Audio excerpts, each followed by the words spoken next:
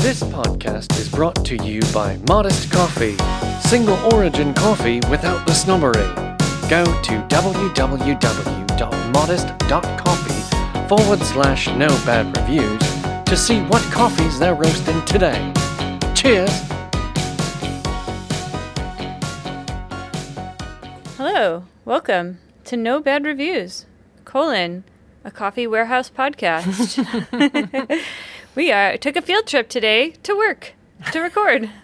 Woohoo! The audio may be a little bit different than what you're normally used to, because this place has no soft surfaces. I mean, I guess there's boxes, some bags of coffee. Bags of coffee beans. Yeah, some green coffee all over the place. Yeah, you might notice that it's quiet here. I guess barking dogs. There is no dog barking. Anyway, so this is a podcast where we learn about economics, history, Harvard, sex offenders, capitalists, colonialists, kind of all of it. All of the evil people in the world. Yeah. Yeah, somehow they all tie back to coffee. How? Yeah.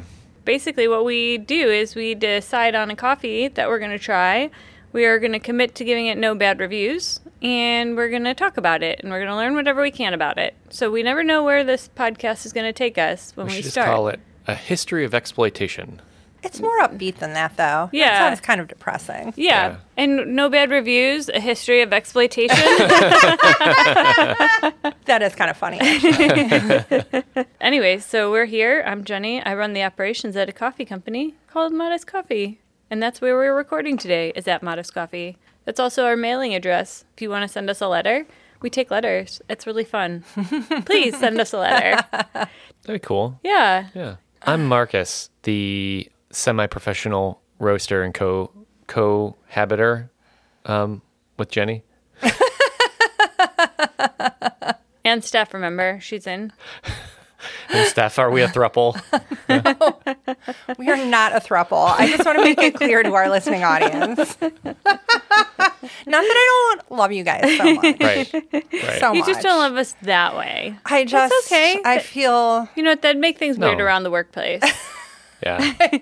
I'd still have to work here as part of the throuple. Yeah. I just assumed I'd be sitting at home eating bonbons or whatever, since both of you work. We're No? a platonic threesome. That's not how this works, Steph. I'm only joining a throuple if I get to quit my job. Not that I don't love my job. Yeah. My name is Stephanie, and I'm the employee of the month at Modest Coffee, where we're located right now. We're here. We're here. Yeah. It was All a right. long-ass introduction. And it was a hot mess. Fucking A.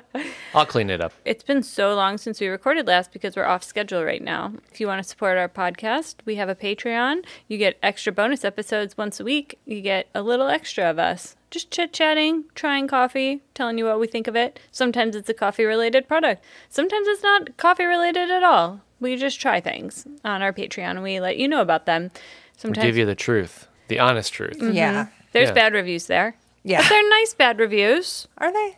Well, okay, they're fun bad reviews. Okay. Yeah, there's recipes, delicious recipes.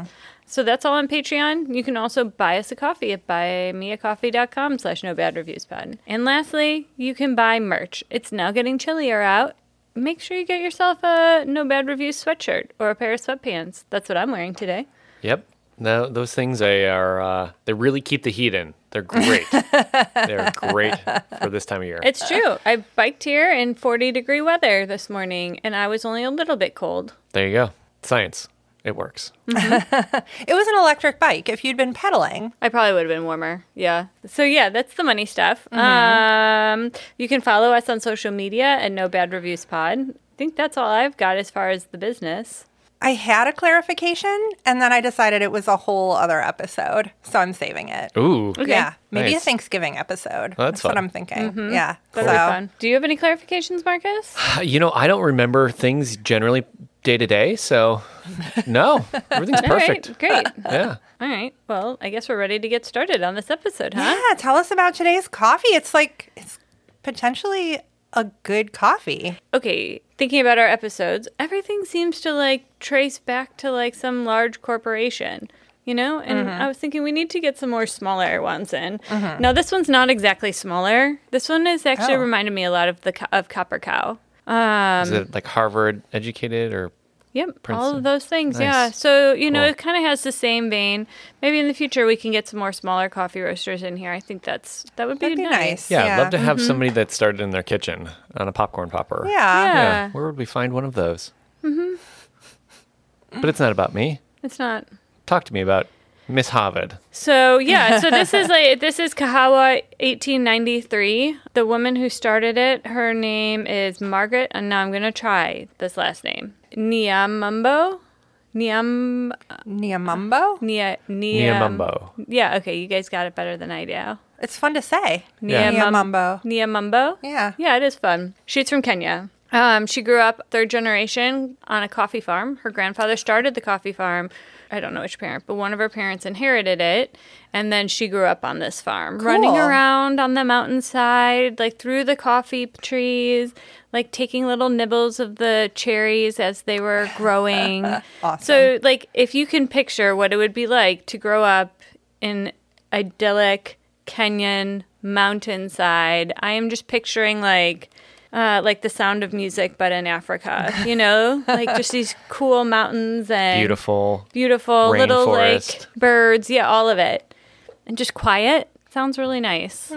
So that's how she grew up. It's funny, like I tried to find out more about her history, and she does not really talk a ton about growing up. She doesn't talk a ton about her family, which I wanted to know more about.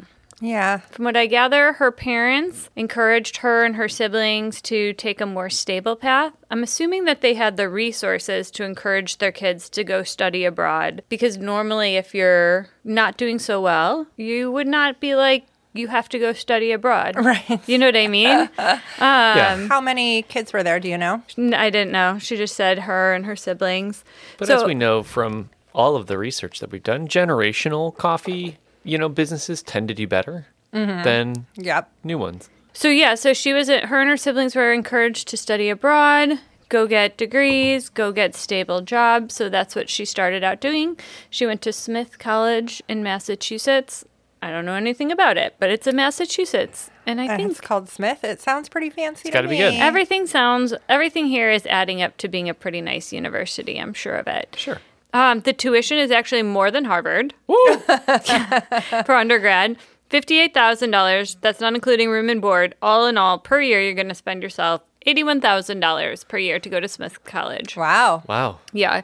And I guess her and her siblings were also educated in Kenya, like with a fancier education in Kenya. And then they were able to get into these nice universities abroad. Sweet. Yeah. Yeah. Yeah. Good to be on top. A successful coffee farm. Right. Yes, seemingly very successful, although she does not talk about the level of success. She did say her parents are now retired. They do help out with the business. I think they help out with the local farmers. I guess she works with a farm that's like right down the street from her parents' farm, like a neighbor.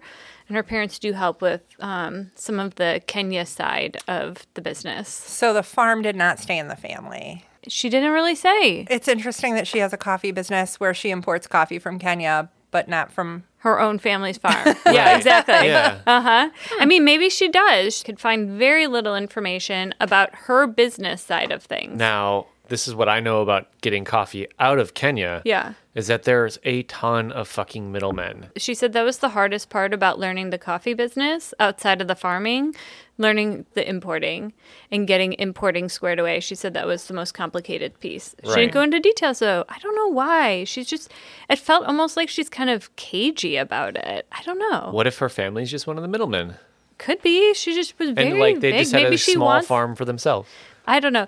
She did say that she had a business mentor who'd been in the business for 20 years who helped her get her business together, helped her figure out how to do packaging and how to do this and how to do that. Can I just say this is why transparency matters, right? Because then we don't have to wonder. Right. She worked on Wall Street for like a year. So she said that she used some of her connections at Wall Street and some of her experience at Wall Street for starting up Kawaha. But yeah, not a whole lot about her starting the business. Not a whole lot about her family. There's some things that I just wonder maybe Or about. she could just like privacy too. She could list Yeah, like privacy. that's true. Yeah. I wish I knew more. In one of the interviews, it sounds like they do some coffee roasting on site at where she is now. I think she started out like with a co-packer or toll roasting situation. But in one of the interviews I was listening to, I think it was from like a year ago, there was like the sound of beans dumping into a hopper. And the guy was like, are you guys roasting over there right now? And she said yes. So maybe like they're roasting on site now. So anyways, her whole thing is she grew up in Kenya. She knows that Kenyan coffee is some of the best coffee of the world, worldwide. She says this goes back to the specific variety of coffee. It's SL28 is the main one. And SL28 grown in Kenya with the Kenyan soil, the Kenyan climate, produces a really unique flavored coffee. You can definitely tell it has a very distinctive flavor. Yeah, very tomatoey. Yeah, there's always like a little bit of a hint of tomato to Really? it. Yeah, it's kind of strange. She also compared it to wine, like a rich dark wine, red wine. Would you? I would consider that to be true. Winey, syrupy. Mm-hmm. Yeah. Yeah. Did she talk about SL35? She only talked about SL28, so that might be the only one that That's the more she's expensive one. growing. Yeah. Yeah. SL28 is is like the higher end of the two that's like more appreciated amongst coffee enthusiasts. Oh, okay. I personally, because I'm not a huge fan of tomato, like SL35, but only when it's grown at high elevation. It's awesome. Some of my favorite coffee from Kenya has been high elevation SL35. So Well, that's good. just to curious know. if she brought Interesting. it up. Yeah. She did not bring up SL35. She only talked about SL28, but she's very proud of Kenyan coffee. She has a lot of pride in it. She really wants to share that with people. She said that a pound of coffee costs the farmer $2.50 to grow. She said typically the farmers will make $1 per pound or less.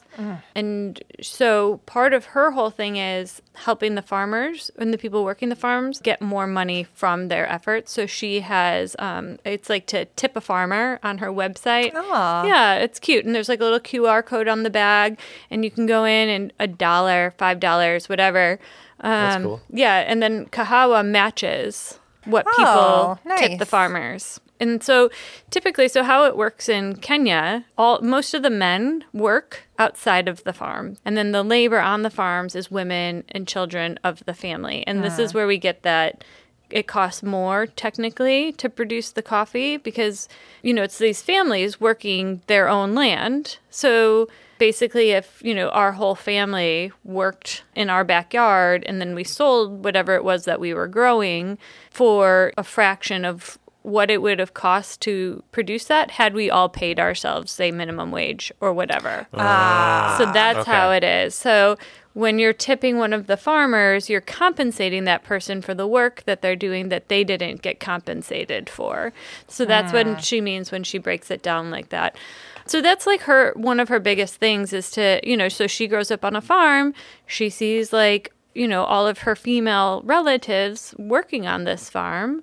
And everybody's not being compensated. Everybody's okay with it because it's like you already own the land. The farm the land's been passed down through your generations. You don't necessarily want to let it go because Right. it's been in your family and it's your family's business. And getting something out of the land is better than nothing. Yeah, Right. exactly. Yeah. But you're not getting fairly compensated. So that's her big thing. She really wants to be able to support the women. So all the money goes into one pool, and then that money gets divided up amongst the people working. And so the women are using this money to start their own businesses. I know that I saw something about like a grain mill, like a corn mill that they were talking about, like starting up like a corn processing, a maize processing plant. Another one was like they wanted to do some coffee processing so that they could, rather than sending their coffee to the processor and having to pay them, they could just own the production all the way along the way. Also, the women are using this money for education, to educate their children, to pay for schools, like better quality schools in Kenya. So the money that you tip and then that Kawaha matches really does go pretty far. As far as like the business side, aside from that, I think it runs pretty typically to a coffee business, like a regular coffee business where, she's buying the coffee in lots from Kenya. Also, looking at her website, she has expanded to other countries. And then, she sells it, and just like we do or whatever, we all get paid. And then those tips are the extra. And they're only going to the farmer end of things. Yeah. Mm-hmm. Yeah, That's cool. exactly. To the collective fund. So she talks a lot about how did we get to the point where farmers aren't getting compensated what they're worth. Mm-hmm. I guess the whole coffee industry, no surprise when I read this, was completely done on slave labor. So labor has never been a factor of the cost of coffee. Whoa. Which kind of blows my mind, which is true, because even now, I don't think that farmers are fairly compensated, even under fair trade, which is better than commodity. I mean, now we're thinking back to, now she's given us a figure. The farmer needs to be getting at least $2.50 for it to be worth what it costs to produce. And that's not including like the cost to the processor and the cost to the importer and the cost to this, and this. Wow. Yeah. And so Brazil was the last country to abolish slavery in 1888. And so after that happened, it wasn't quite so cheap to get coffee from Brazil any longer.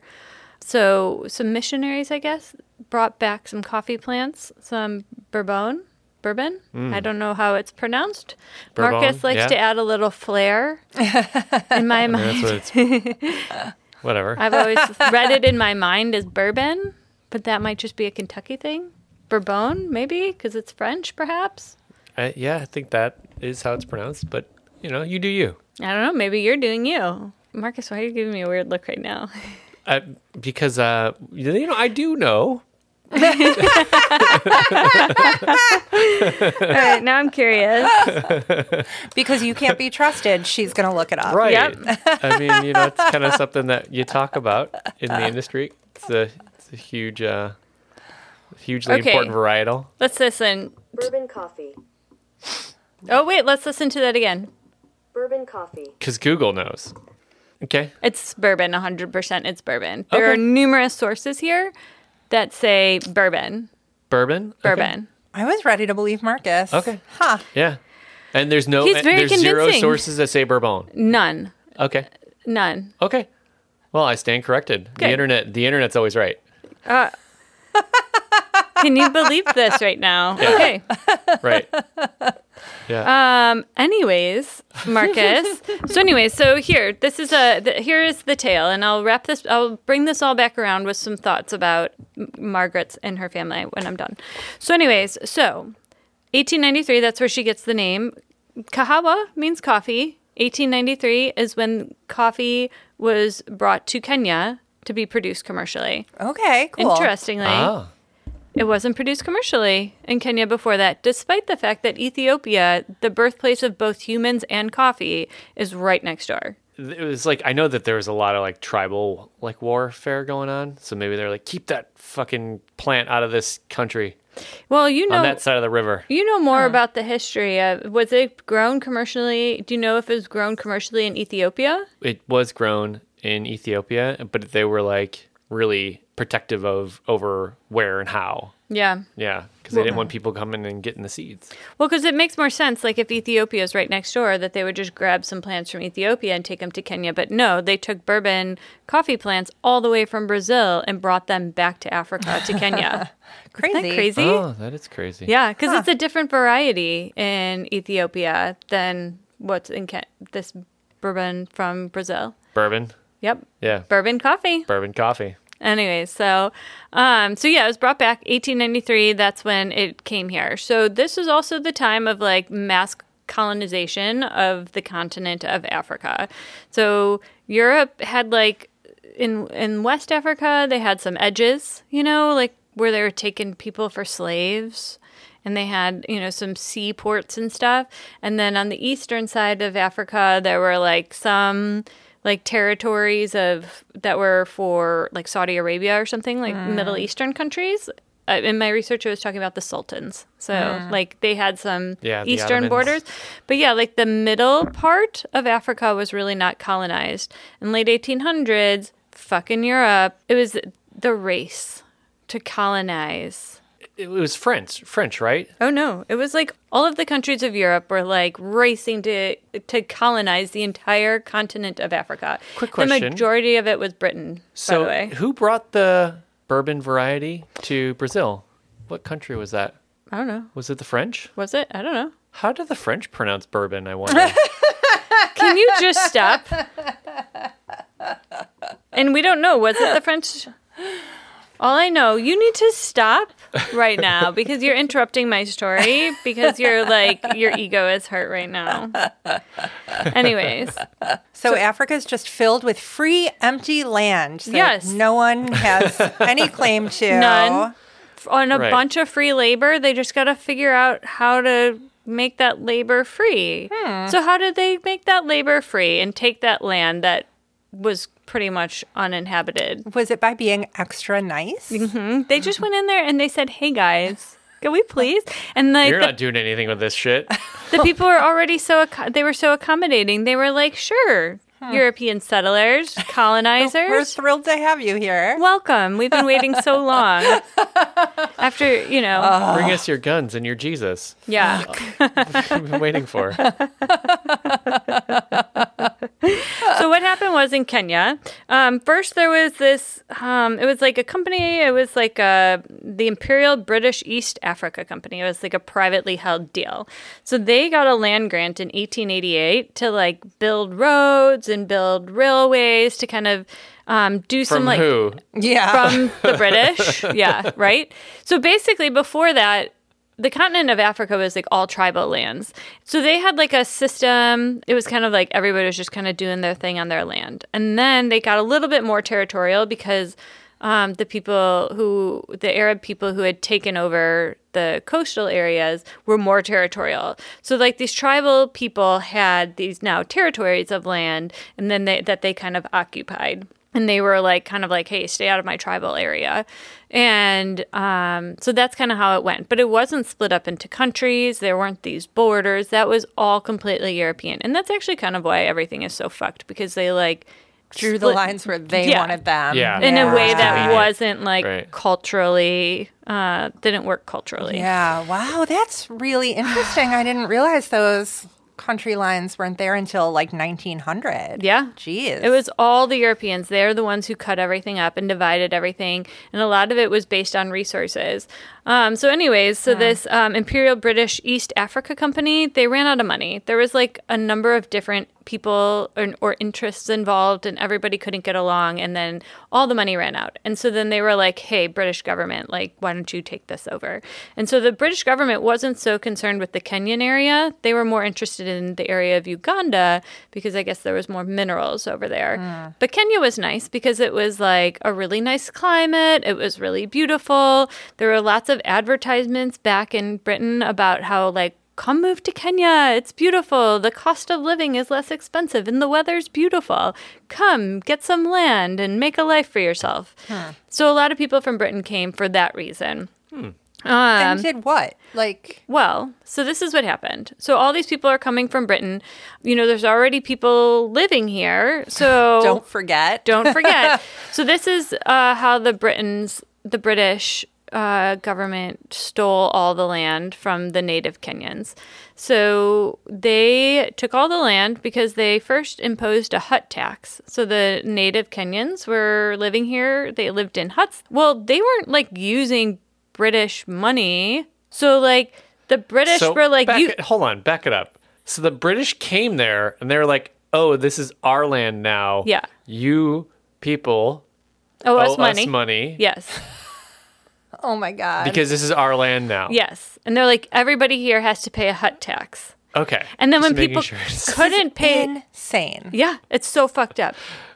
Then Oh when my the God. people who weren't participating in the British monetary system couldn't pay the hut tax, they then lost their land to the British. Oh They my lost their God. huts to the British. Well, the British weren't satisfied with the hut tax, so what they next imposed was a poll tax, which was a tax on each individual person. And so when Oh my God, pay us for your existence? Yeah.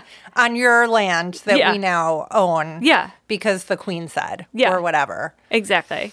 And so then when you couldn't pay your poll tax, well, now you had to be an indentured servant. Oh my God. You had to work off your taxes by working for the British or the landowners whose land they just took from you. I'm glad slavery had ended. I'm glad that was all a Right. thing of the past. I know. Yeah. I know. Because slavery's wrong. Slavery, Right, so right. wrong. But indentured servitude, like, you look, nobody can live for free. Yeah. You know? Look at these people just living in a beautiful environment for free. We What the can't have fuck? this. No. No. Oh, Yeah. God, this is infuriating. Go Very ahead. infuriating. What? Why should they be not allowed to pay when every other British citizen has to pay for their existence? I mean, you That's make a not good very point. fair. I mean, what would happen if you were, part of British territory somewhere else? Like, not fair. oh, Ireland? Right. Oh, I remember this thing called like the potato famine because all the Irish people had to That work, worked out very well for the British. send their okay? money to the lords. It's basically the exact same thing that happened in Ireland is now happening in Kenya.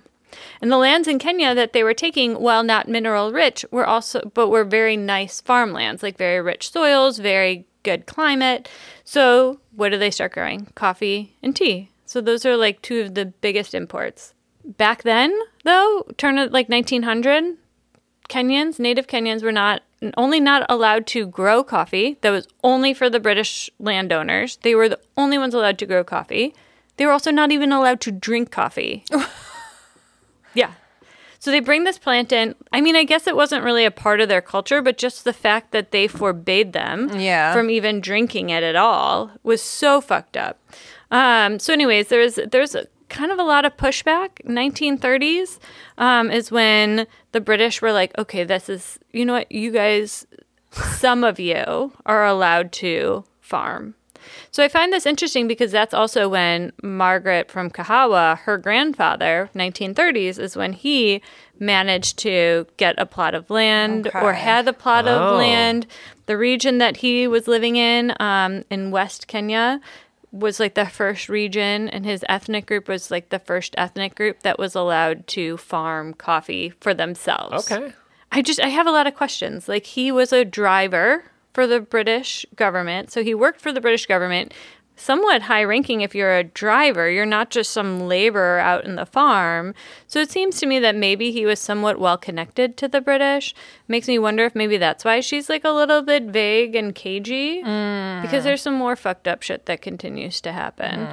1930s, 40s. So this is like the British have allowed a select few of the Kenyans to grow coffee and have a farm. That's so nice. Yeah. I know, so nice of him. You guys are in the club. Yeah, Sort of. yeah, right.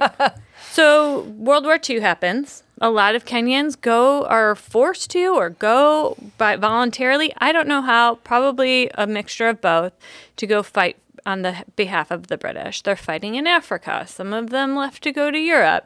But there's a lot of fighting between like Madagascar and here and there, all over. There was like a bunch of fighting happening in. I think we talked about that in a previous episode, in right? Northern Africa, Casablanca, Northern Africa had a lot of fighting. Yeah, Aldi, I think it was. One of the Aldi guys got sent to Northern Africa. Yes. So a lot of these Kenyans, they're like, okay, now we've gone and we've actually fought for you fuckers. We feel like we deserve some more independence. And British, of course, were like, yeah, no. We're going to send the army. Yeah. Let's see how you really feel. They basically denied them. They were like, okay, so the largest ethnic group of Kenya was called the Kikuyu. And so what they did was they were like, this is fucked up. Like, we still can't own our own land. We're still stuck in this indentured servitude. We have literally fought and lost our lives on behalf of this government. Like, we're not taking this shit anymore. So, this is not that much longer, 50, 60 years after the colonization of Kenya by the British. So they start what's called the Mau Mau Rebellion. Have you guys heard of this? I have. What do you know about the Mau Mau Nothing. Rebellion? Okay. I'm just going to plug Radiolab. They did a really awesome episode on the Mau Mau Rebellion. So I highly recommend listening to that. I think it's like 2015 or 2016. Maybe that's why it sounds familiar. Yeah.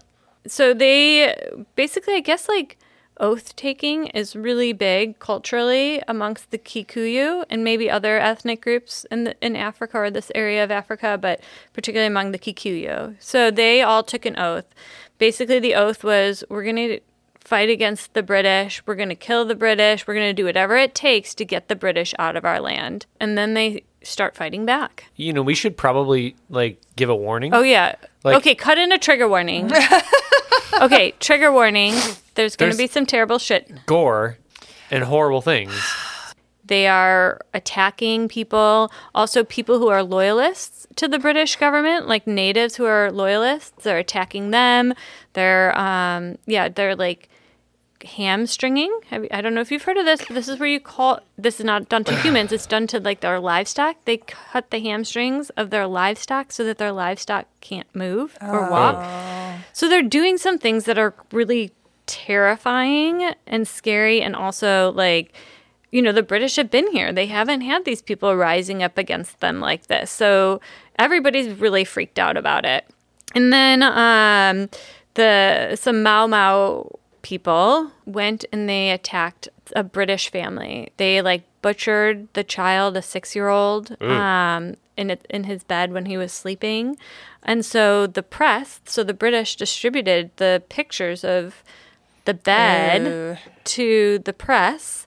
And so, of course, now everybody is so these Mau, they are so extreme. They are so scary. These are terrorists. Look at what savage people they are. One white kid died. Yeah. Yeah. There's no reason for it. No. Yeah, exactly. Shut it down. And in fact, it spread to other countries. One of the co-hosts on Radiolab, his mom is from Tanzania. And even in Tanzania, her growing up at this time period, heard the stories of the Mau. They were the boogeymen. They were terrifying. They were told wow. They became larger than life, the story of the Mau. Some good British marketing. Absolutely. And the British government is well, we have to now fight back. At the time, in the press, they made it seem like they had a small rebellion. They took care of it, and it was fine. And everything was fine for another 10 years until they gave Kenya their independence. This is was the official British narrative up Sure. until the 2000s. I get the sense that that's not actually what happened. So what actually happened was, in response to the Mau Rebellion, so we're talking 1952. This is what was particularly appalling to me, was the timeline of how close it was to the concentration camps to now. They went, so the Kikuyu, largest ethnic group of Kenya, 1.5 million people, they went through all of 1.5 million people, rounded them up into concentration camps, 800 concentration camps and prison camps, tortured, murdered, and just basically completely fucked up an entire ethnic group of people. There was, in their minds, it was they were there must be something wrong with them that they're fighting back with us. So we have to basically break them and make them admit that they were wrong and pledge allegiance to Britain. So that was kind of their strategy. Wow. Just a few examples of things that people said happened to them. There was one guy whose legs were tied, spread apart, and then he was beaten in the testicles. Another person, they burned his eyes with hot coals. This is horrible.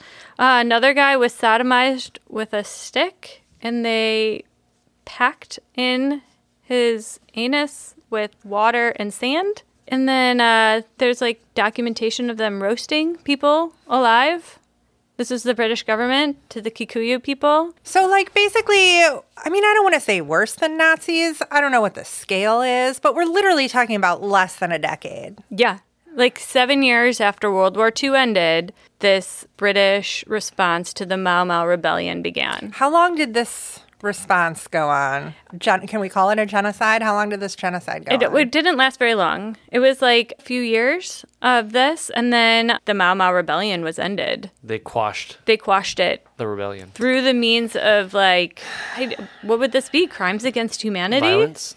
Yeah. Were they torturing people until they made the pledge and most of those people walked out of the camps, or did they exterminate 1.5 million people? They did not exterminate 1.5 million people. I think they tortured and mutilated people until they would give in.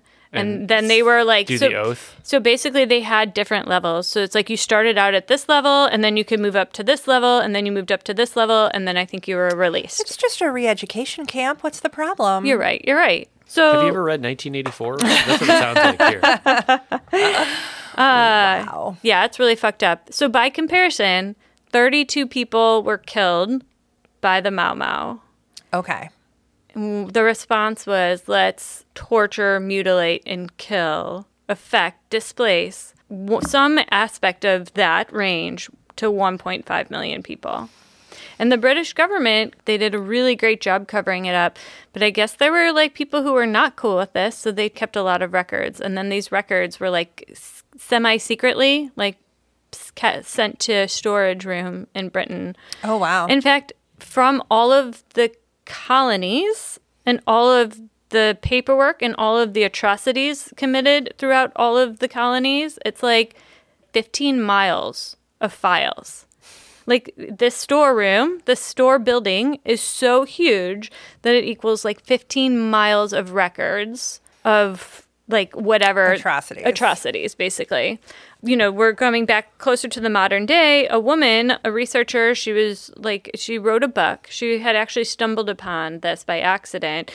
She was in Nairobi doing some research for her undergrad, in fact, and she stumbled across some records and was like, these are weird, and started going into it, and then went out into the countryside and started interviewing the Kikuyu people and started collecting all of these stories of all of these people, of what was happening, and then like just kept tracing it, and eventually she wrote a book.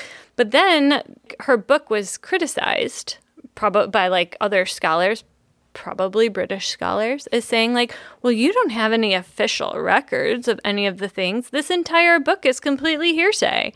So there ended up being a lawsuit on behalf of some of the Kikuyu people. And then some lawyer, everything was on lockdown. It was like, you know, every avenue this lawyer tried to take could not get the records. The British government just kept saying, like, oh, we don't know. There's no records. We can't find That never happened. Yeah. Right. And so through some very clever lawyering, this guy finally got the British government to admit that there were documents and to turn over the documents. Oh, my gosh. Yeah. So not until 2009, though. Wow. This evidence and so much more was found about the British's response to the Mau Mau. Nobody had ever gone through it, so we didn't know. Yeah. We didn't know what was there. Why would anybody know?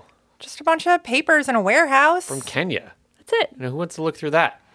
Well, wowza.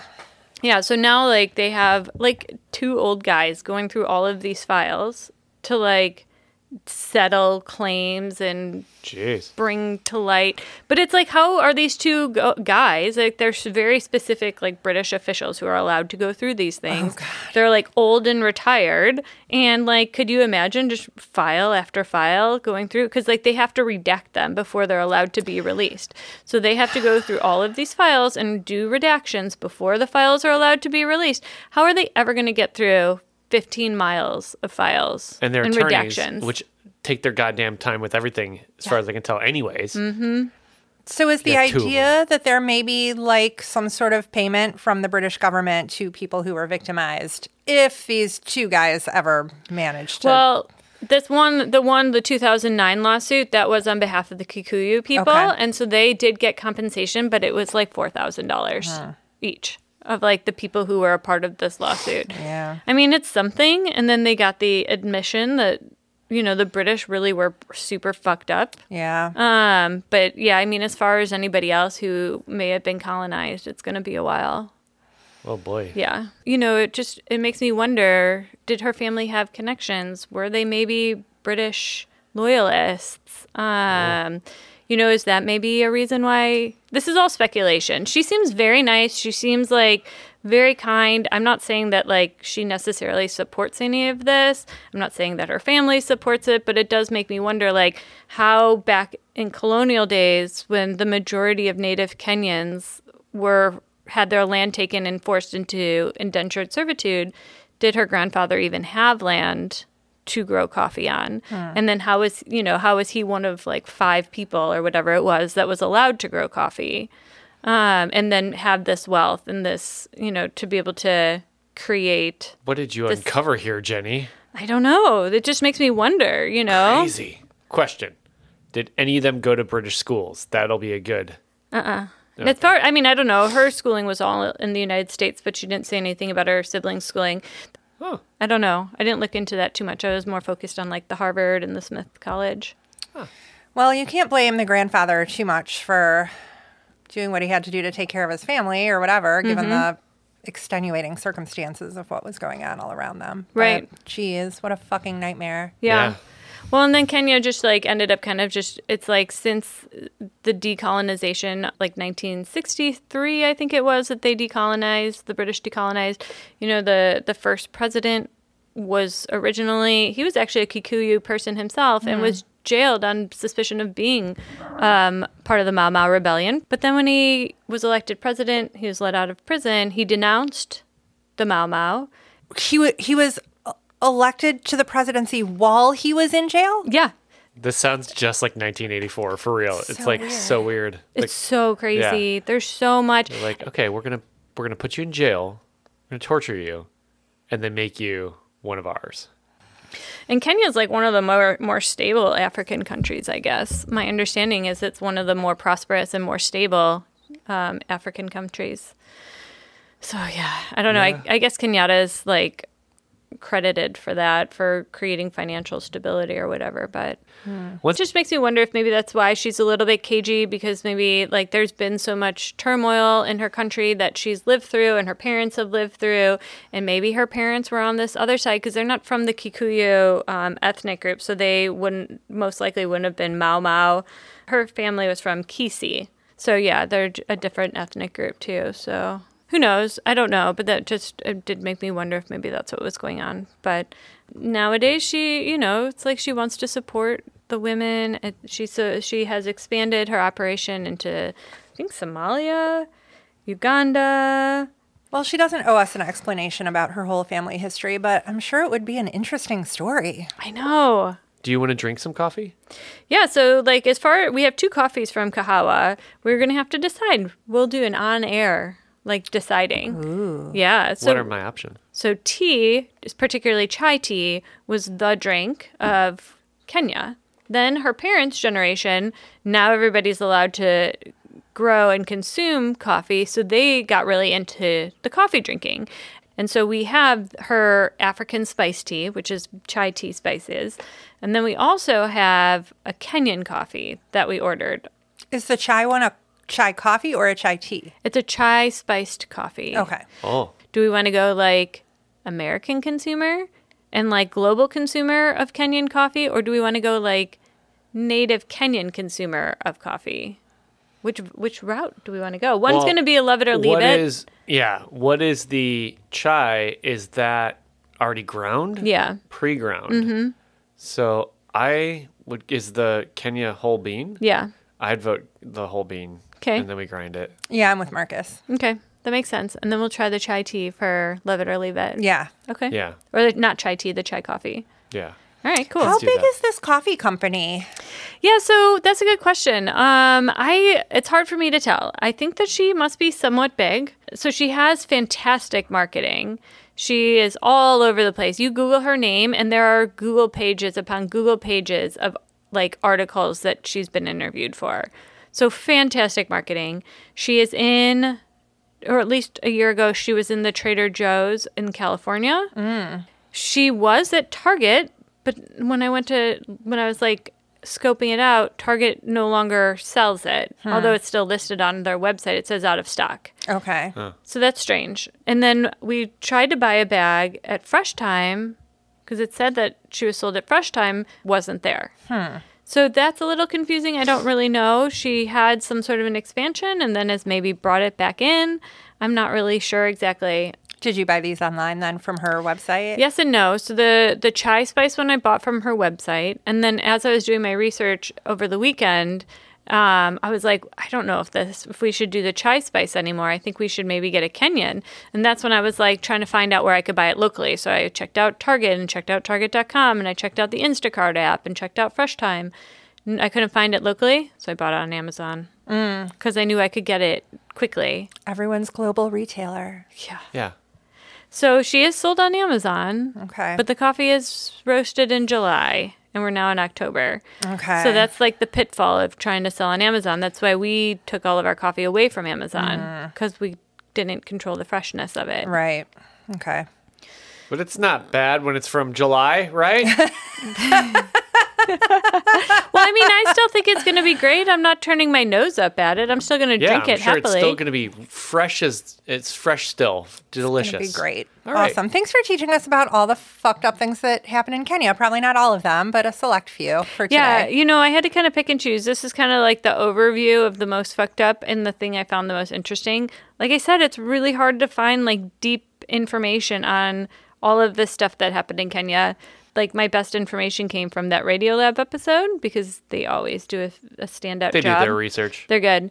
And then, just like kind of trying to pick out pieces of information from Margaret's story. That's where I got a lot of information about the coffee and how it got there. Cool. So, Well, anyways, shall we brew some coffee? Woohoo! Shall we brew some coffee? Woo! Modest Coffee roasts the highest quality single origin coffees without the snobbery. They take the guesswork out of buying specialty coffee by carefully curating green coffees and sorting them to one of their tiers based on cupping score, price, flavor notes, and roast level. Go to www.modest.coffee/no bad reviews to see what they're roasting today. Pip pip cheerio! Okay, we're back. We had a customer come in. We ordered ourselves some lunch. Brewed on a Fetco instead of a Technivorm today. It's a pour over. That wasn't an ad, You but they know. should be sponsoring us. I can't. Here, toss it to can't me. get this back. Oh, All right, rip it's it. olfactory reveal time. Here, toss it to me. No, I got it. I'm determined. No one can get the bag open. She does have some like a really, really. Okay, so talking about the packaging Pass it over. real quick. Hang on. I love I love her. Beautiful. Can I? Yeah, I just want to talk about how much I love her packaging. She has on the back the QR code to tip the farmers, like we talked about in the beginning. Oh, that's cool. She has an incredibly durable zipper on her bag. I did. Oh, you got it. She did say in one episode that I listened to with her that she gets her packaging from China. Ah, Guangzhou. Probably. Yeah. Smells good. Yeah.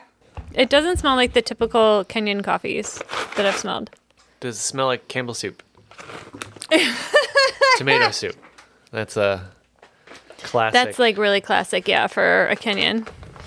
SL28. Marcus exaggerates a little bit. I don't know that I got tomato soup. I didn't get got tomato from it roasty, either. Sweet though. She's really into the specialty coffee Kinda side of caramely. things. It was really cool to like listen to her talk about, she talks the language of a specialty coffee person, which is cool. She's into the specialty side of it. Talks a lot about roasting, talks a lot about different brew techniques. She talks a lot about, varietals and elevation. So she knows her shit, which And I this enjoy. reminds me of a classic Kenyan. I'm getting blackberry notes, Mm-hmm. and that's another classic Kenyan aroma. Yeah. How do the beans look? It's a medium light roast. Do they look light? It looks legit and medium light to me. Great. Looks really good. Cool. All right. Let's try it. The packaging is very brightly colored and whimsical. There's Yeah, there's like monstera leaves and a monkey and some eyes peering at me. it's super cute. I know. I really like the packaging. I love the colors on it. Yeah, so it smells like I think it smells Kenyan. Smells like a Kenyan. Does it have that like Kenyan? It doesn't have that tomato smell to it. Well, then there's like the Kenyan dryness, like the astringency too. I get a lot of like really dry, like she said, wine. It's got like a really winey, syrupy. I wonder if it's got. What any is of this that. noise I'm hearing? Is that like the bubbles popping in our cups? Move your cup away. It was. That's so crazy. Good microphones. Yeah. That's what makes our podcast stand out from the others. Yeah. I hope that guy who just stopped in listens. Hey, guy. Yeah, Thanks for stopping in. that was me. Hope you like it. Yeah. Does it taste like dish soap? It's way too hot to taste. Way too hot. I would say it does not taste like dish soap. Great. Yep. What is that smell I'm getting then? Dish soap. Jasmine. Yeah, Floral? maybe it is kind of floral. It's very floral. Yeah. So floral, I thought it was soap. Yeah. Little fruity too? Little fruity fruity. floral? I really like the way it smells a lot. It It's got a looks tang to it. pretty dark in the cup. It's got some tomato notes in it. It's not bad. It's a highly acidic tangy coffee. It does have a. I gotta wait till it cools off a little. Maybe I want an ice cube. It does feel like it was maybe brewed a little strong. It's got the coating, blackberry, a little bit of tomato, tanginess.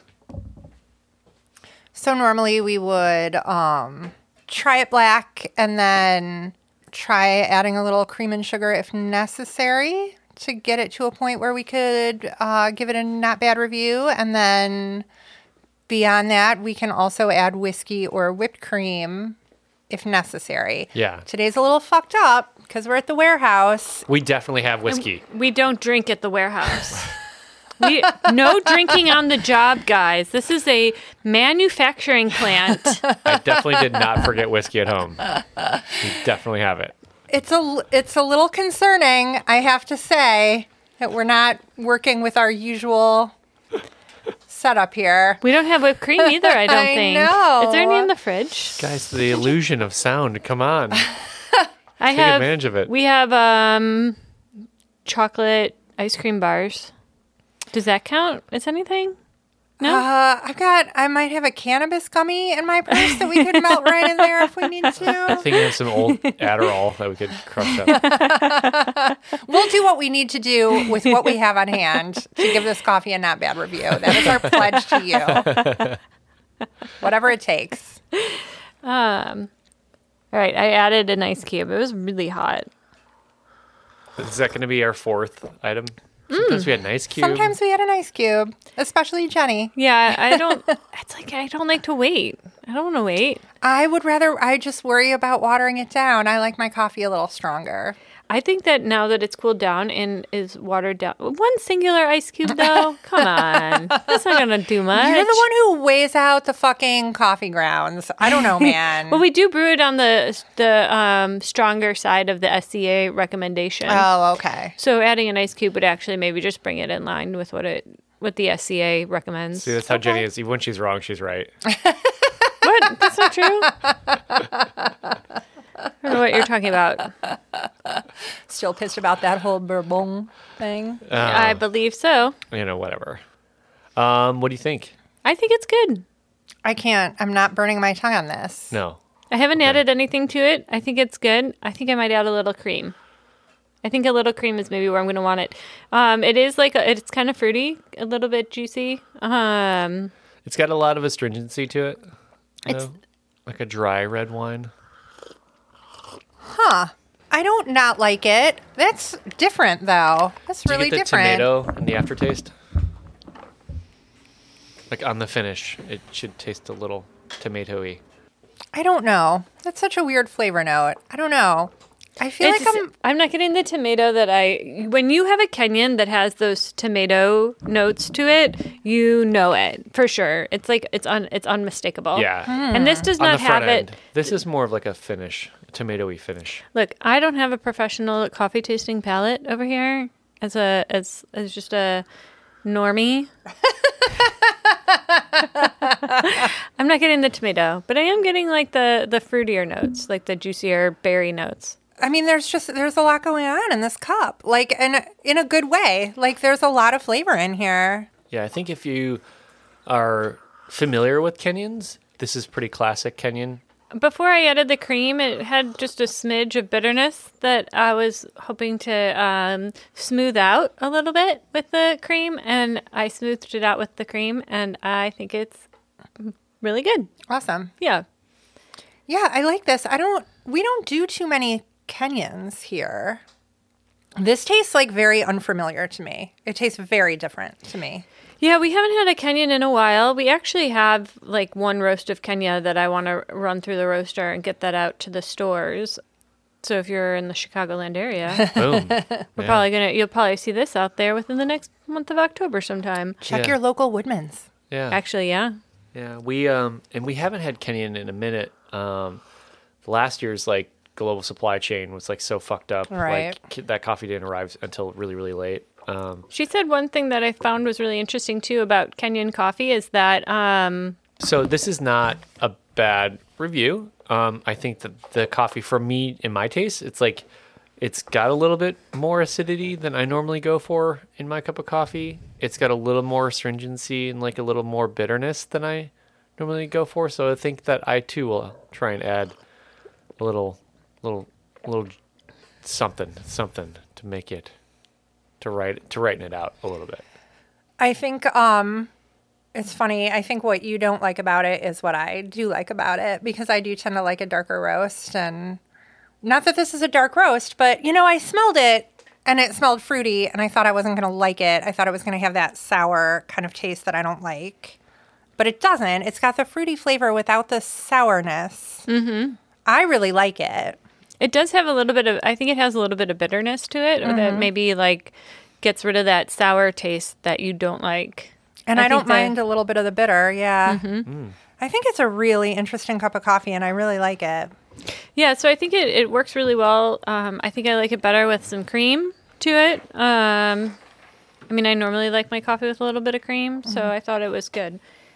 So you think they're doing the roasting themselves at this point? I do think so. Just based on that conversation that there was just like a little aside where, like, I don't know, they must not have, maybe they were on video call, but anyways, in the background, there was the sound of some coffee dumping.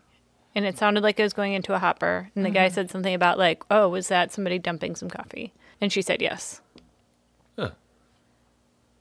You like it better with cream? I added cream and sugar. The sweetener kind of brings it even more fruity. So it has a little bit more of that. And it probably cancels out a little bit of that bitterness. Yeah. And now it's like, I think I added too much sweetener. It's like too sweet now. Add some more coffee to it then. Yeah. I added too much that's cream. good. I ended up having to add a bunch of more coffee to it too. Sometimes it takes some work to get it perfect.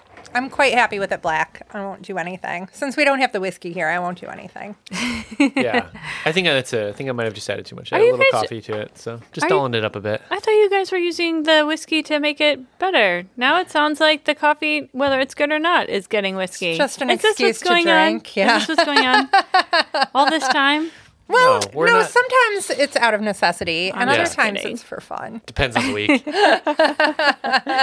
This is what I like about what she's doing with her contributions to the women who are working on the farms, is that her company is matching donations. Yeah, I don't think tipping is the best way for people to get paid what they deserve to be paid, but it's something for now. Yeah. So it is a clever way of trying to, I don't know. I feel like, why can't everything just cost $1 more so these people actually get paid what they deserve? But then there are so many middlemen that apparently that's not a good way to get money to them either. Well, plus you have to figure, so I looked this up, like property ownership in Kenya is not favorable towards women.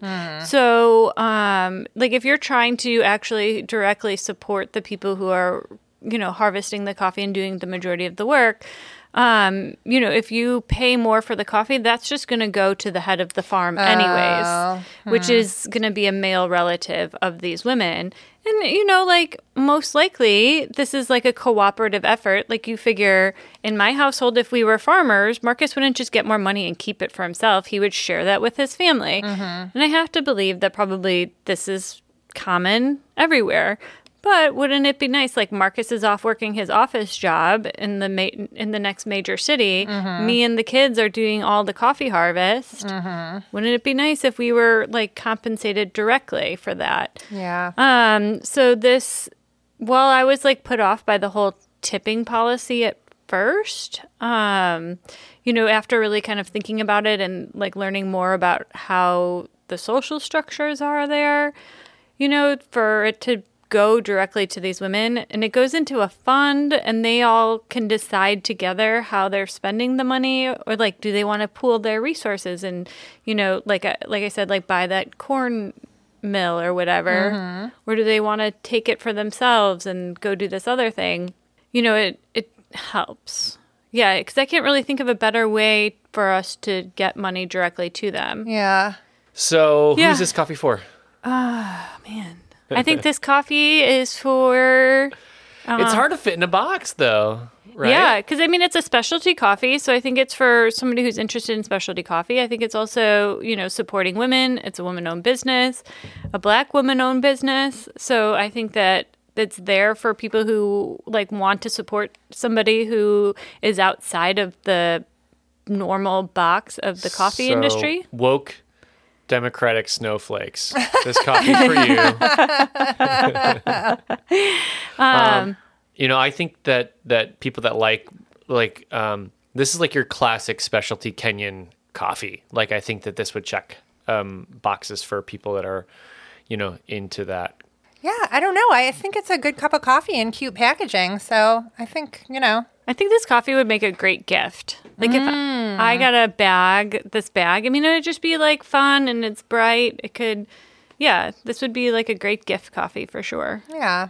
I mean, I'm excited to try the chai and then love it or leave it. I'm really excited for that too. Those flavors playing nicely with the intensity of the fruity berry coffee. Yeah, is it the same coffee and the chai? We'll find I out. don't know. I'm excited. And you can find out too if you subscribe at patreon.com/nobadreviewspod.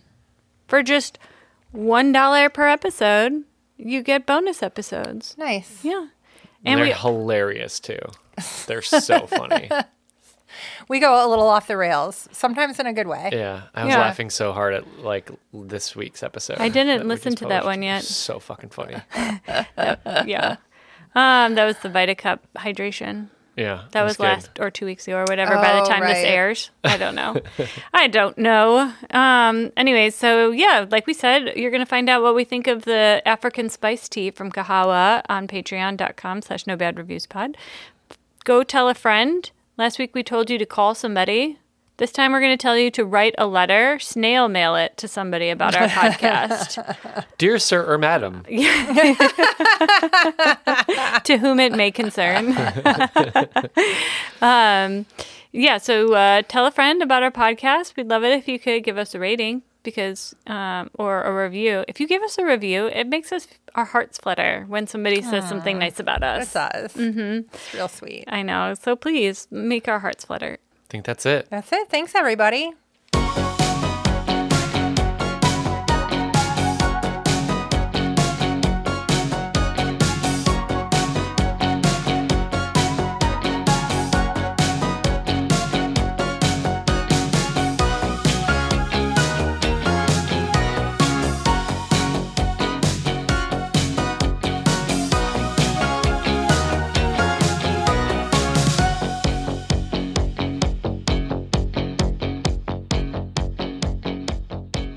Thank you for listening to this podcast, generously sponsored by Modest Coffee, purveyors of single-origin coffee without the snobbery.